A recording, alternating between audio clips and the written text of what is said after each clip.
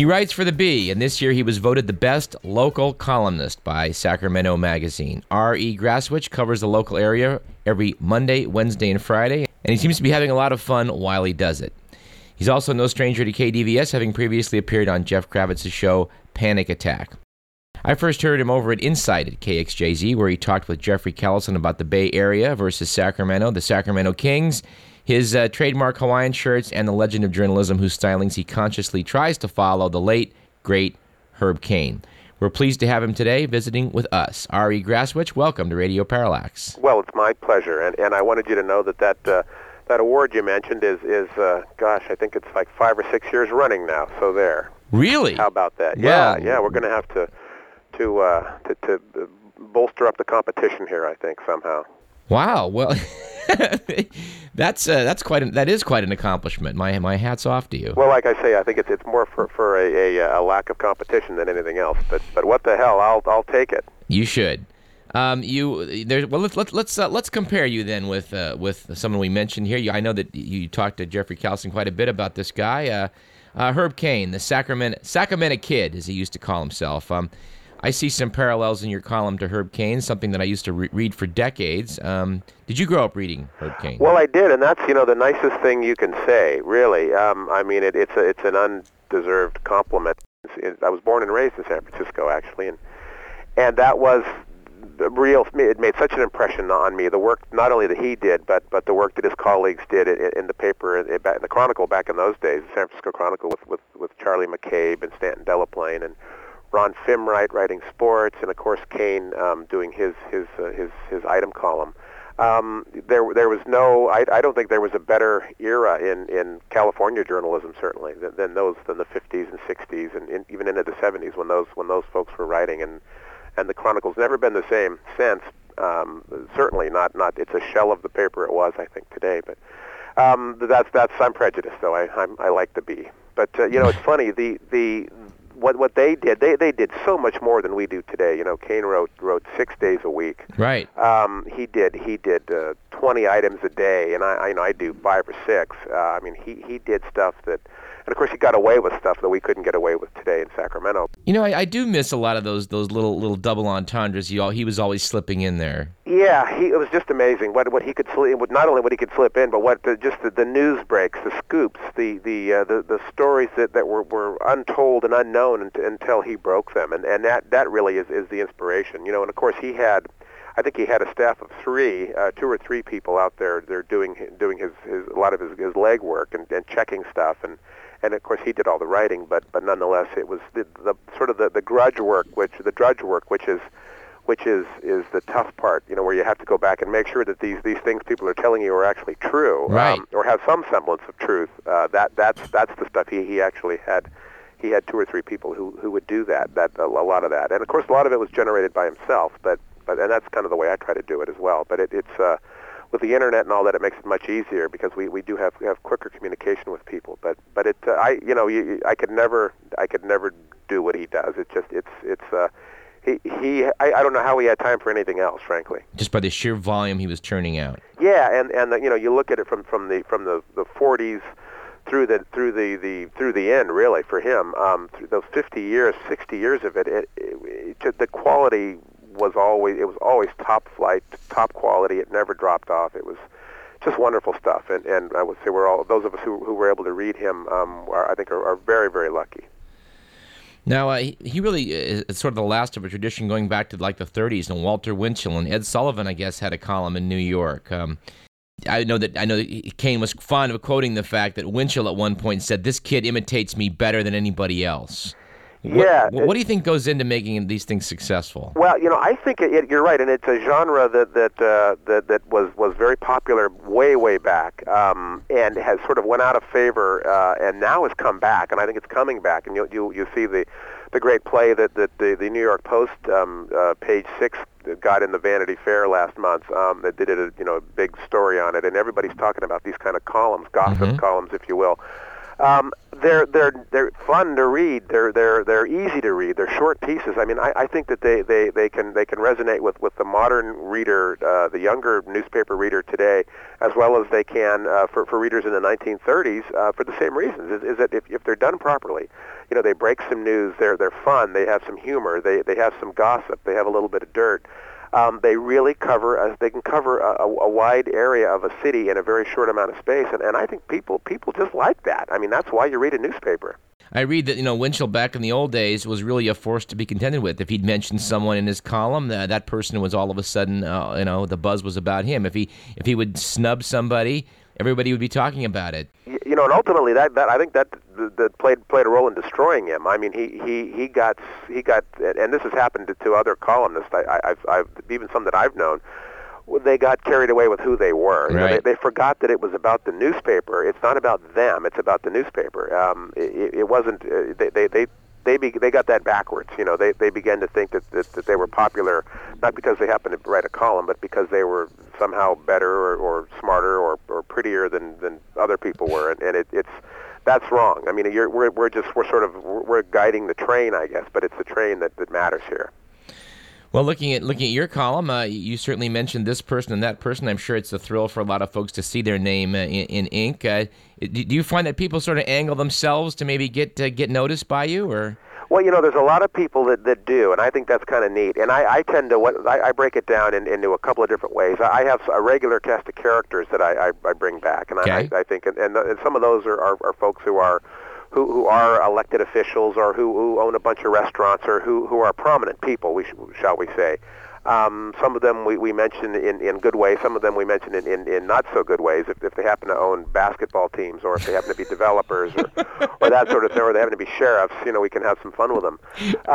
But at the same time, there's a lot of folks, and I get calls and emails every day from just regular folks who have a story to tell. Who they may have an interesting story about their grandmother, or they may have an interesting story about something that happened to their kid at school, and those are the wonderful stories that really mix up, that make the mix work, I think. When you have the story that again, that'll resonate with everybody, because everybody who has a grandmother, or everybody who has a kid in school, or everybody who's ever been in school, they can feel these. The story may be about somebody in Roseville or somebody in Elk Grove, but yet people all over the community can understand and identify with these little stories. And I think those are the ones that when they're sprinkled amongst the stories about the governor or the sheriff or the people who own the Kings, that's what makes things work, because you never quite know what you're going to get. I admit I love these little stories, certainly like a lot of people. You got one, I'm looking at one of your columns right now. Sacramento endorsement from the Washington Post. Travel writer Cindy Luce spent a couple days poking around Sacramento, concluded Sacramento's a graceful, pleasant, easygoing place. And you wrote, as for the stunning part, she wrote, I strolled to the Capitol, a building similar to but more luxurious than the U.S. Capitol, and found no lines. To which you added, take it from the Washington Post. If you want to see a luxurious Capitol, stay home. Now, see, I thought that was just neat. I was reading this travel piece that the Washington Post had run. Their travel writer, one of their travel writers, had spent a few days here, and she hit all the normal, the high spots. She talked about the rivers, and she talked about the Delta King, and she talked about Sutter's Fort and Old Sac and all that. And then she said how, out of the blue, she said she'd gone to the Capitol and she found it luxurious compared to the U.S. Capitol in her hometown in Washington, D.C. And I thought, well, now this is news. This is unusual here, because I've never heard anyone favorably compare our little state house here to the U.S. Capitol. And I thought, well, and of all papers to do this, the Washington Post, I thought that was amazing. So I thought we got to rush this one into print, and that made for a very easy item. Did you invent the term Taj Maloof? Yes, as a matter of fact. Yes and no. Actually, honestly, what happened was a reader sent me an email, and it mentioned some form of that, or made some derivative of Taj Mahal being like a Taj Maloof, and I stole it from the reader, and then just picked it up and ran with it. So I think that's how it, and this has been a few months now, so I don't remember the reader or how it came to pass, whether it was someone I was acquainted with or a friend of mine or some such thing. But I'm going to take credit for it, because I was the one who first threw it out there, and I think that was it. There was somebody a friend of mine who'd mentioned it, but they didn't want their name associated with it. So okay. then I was I'm going to take credit for it. But I didn't. It wasn't my brainstorm, but I'm the one who spread the word on it. So I think I deserve full credit. Well, we feel if someone comes up with something good, we ought to just borrow from it. We actually quoted it on our show, so the beat goes on. Yeah, and in fact, our political cartoonist has used it. He's now trying to take credit for it, but he stole it from me, and of course I stole it from this particular friend of mine, a reader. And so yeah, these things when they're good, they're good, and if you can get credit, take it. Yeah, and steal from the best. Exactly. Now, you've been a bit cynical about the Kings, which is something we really liked on this show, with some of this extravaganza of downtown fiasco, Lou Balanis getting involved with Mayor Fargo failing to deliver for Joe and Gavin Maloof, our billionaire Kings owners that want this taxpayer-funded stadium.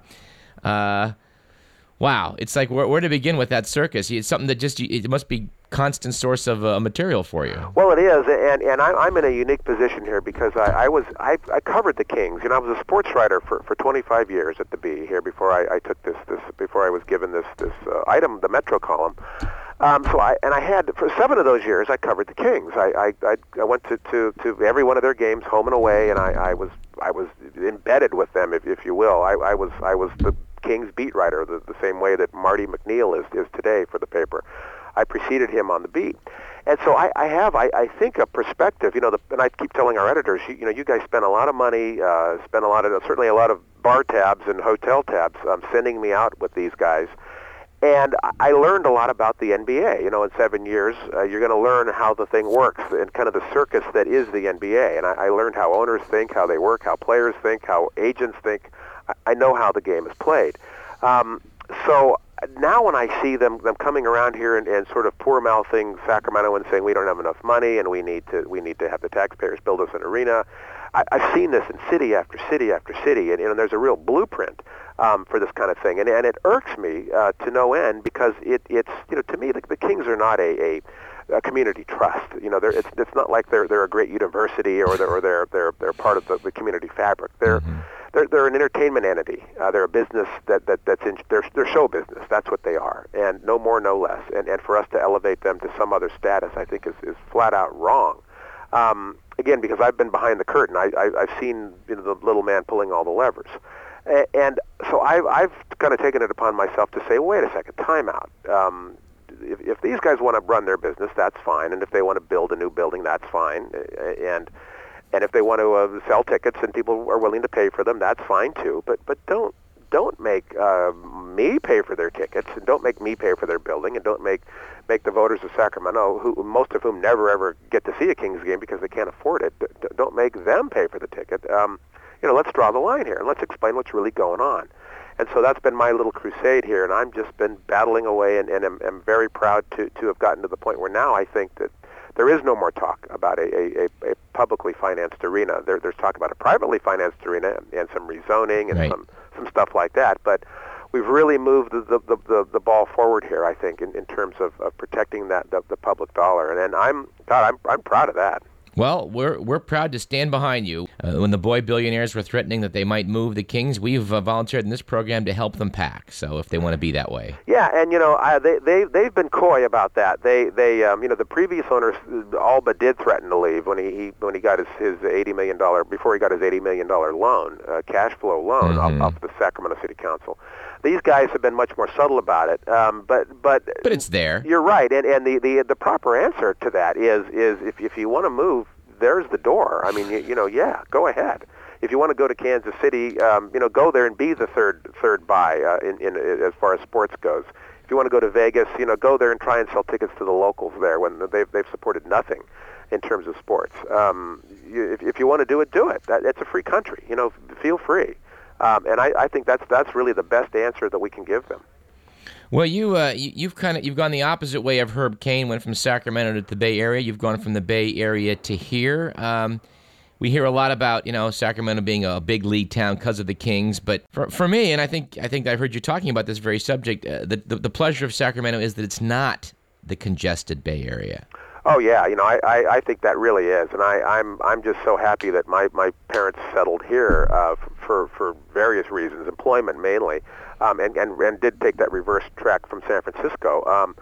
I've been here for 40 plus years now, and I just think this is a fabulous place, and I'm so happy that it is 90 miles away from San Francisco. That's nice, but I think I'm glad it's not San Francisco as well. This is a community that grows on you, and I the more time I spend here, the more I enjoy it. I really think this is a fabulous community. And I've gone all over the place, and I've really seen a lot of the world. I've been fortunate enough to do that. And I'm always happy to come home. I think this is just a wonderful, wonderful community. And I'm not talking just about, Sacramento. I mean, from Davis to Woodland to the foothills to basically everywhere up Marysville, Chico. There's just terrific things. This is just a fascinating community, fascinating part of the world, and I think we're all very lucky to be here. But yet, it seems to me that the sprawl we're seeing, I mean, the increase in traffic, it's sort of it's a worry. Well, that is, and that's no fun. I mean, I really feel sorry for folks who have to buy a house in Laguna, and right. I understand that that's where they can afford, and that's where the sort of the property you get the space for the property values and all that kind of thing.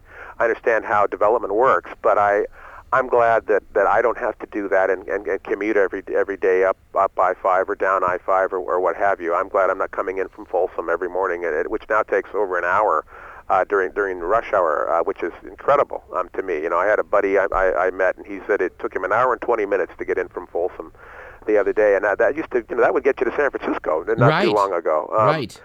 That's a shame, and I feel for folks who have made that decision or who felt they needed to make that decision and now fight that commute every day, and it's certainly going to get worse. It's not making our quality of life better. I think people ought to live downtown. I think people we ought to have more residents downtown. There ought to be more housing inventory downtown. There ought to be more amenities downtown. I think that's where we ought to be going here, and I think that eventually we will when we develop our rail yards and that kind of thing. But that to me is quality of life, not sitting in a car. And I certainly won't do it. I won't. You won't find me making those commutes, and I feel sorry for folks who really have to. Is there anyone at the Bee we can talk to about the fact that Sacramento is such a tree-lined city? My understanding is that the McClatchy family is people that we owe for that. Well, that's the story. Yeah, that years and years ago, decades ago, the McClatchy family took it upon themselves to crusade for this whole planting, the planting projects that we now enjoy here, the canopy of trees, that have grown up over the last half century. And that's one of the things. There's two things. McClatchy's actually they also campaigned for a publicly owned utility, which of course became SMUD. And I think we've been well served by that over the years. The fact that, but that's a McClatchy project as well. The origins of our electric company, and of course the growth of the trees and the way the city has kind of grown, and I think maintained its Midwestern appeal. Really, it's sort of a small town appeal with the housing and with the trees that we find in Midtown and downtown and East Sac and Land Park and Curtis Park. The McClatchys we owe that family a real gratitude. They really love this community. They did, and they continue to. Their company's based here. It's a national media company now, New York Stock Exchange company. But they're all based here. They all live here. They're not going anywhere, and I think that's a real credit to our community. We're going to track someone down in the PR department of the Bee for a future story, because I think that's really is a very interesting aspect about it. We take it for granted, and yet the trees were not here 100 years ago. Well, I tell you give Jim McClatchy a call, our chairman emeritus, and I'm sure he'll talk to you. Jim's in his 80s now, but he's very proud of his family and the legacy, and you put in a call to Jim, and I'll bet he'll come on the show. Well, by God, we'll do that. I know you're busy. We're about out of time. Any recent rip, snort, and good tales from your columns that we may have missed? You wanna throw out at us? You keep your eye on the Walmart story. That's been my I think the best scoop we've had in a while. The Walmart this little dance that Walmart is doing with the downtown plaza. The folks who own the downtown plaza, Westfield, they seem to be holding the city hostage, I think, to get out of their commitments at the mall, and they don't want to spend any money there. So rather than spend money there, they want the city to either bail them out, it seems, and this is conjecture, or they're going to turn it over to a Walmart. And I think that is an absolute recipe for disaster downtown. And wow. So we'll have to keep an eye on that one. We certainly will, and we'll be looking to your column to do exactly that. Well, thank you. Well, Ari Graswich, it's been a pleasure. Hope you'll come on and speak with us again. Anytime. All right. We're out of time. This program was produced by Edward McMillan. I'm Douglas Everett. This has been Radio Parallax. We will see you next Thursday at 5 o'clock. In the next 2 weeks, we're going to bring you Fred Newman, who does some of those wonderful sound effects for A Prairie Home Companion, as well as Martin Yan, whose new cooking show on PBS is a sequel to the ever-popular Yan Can Cook Show. Stay tuned for Todd.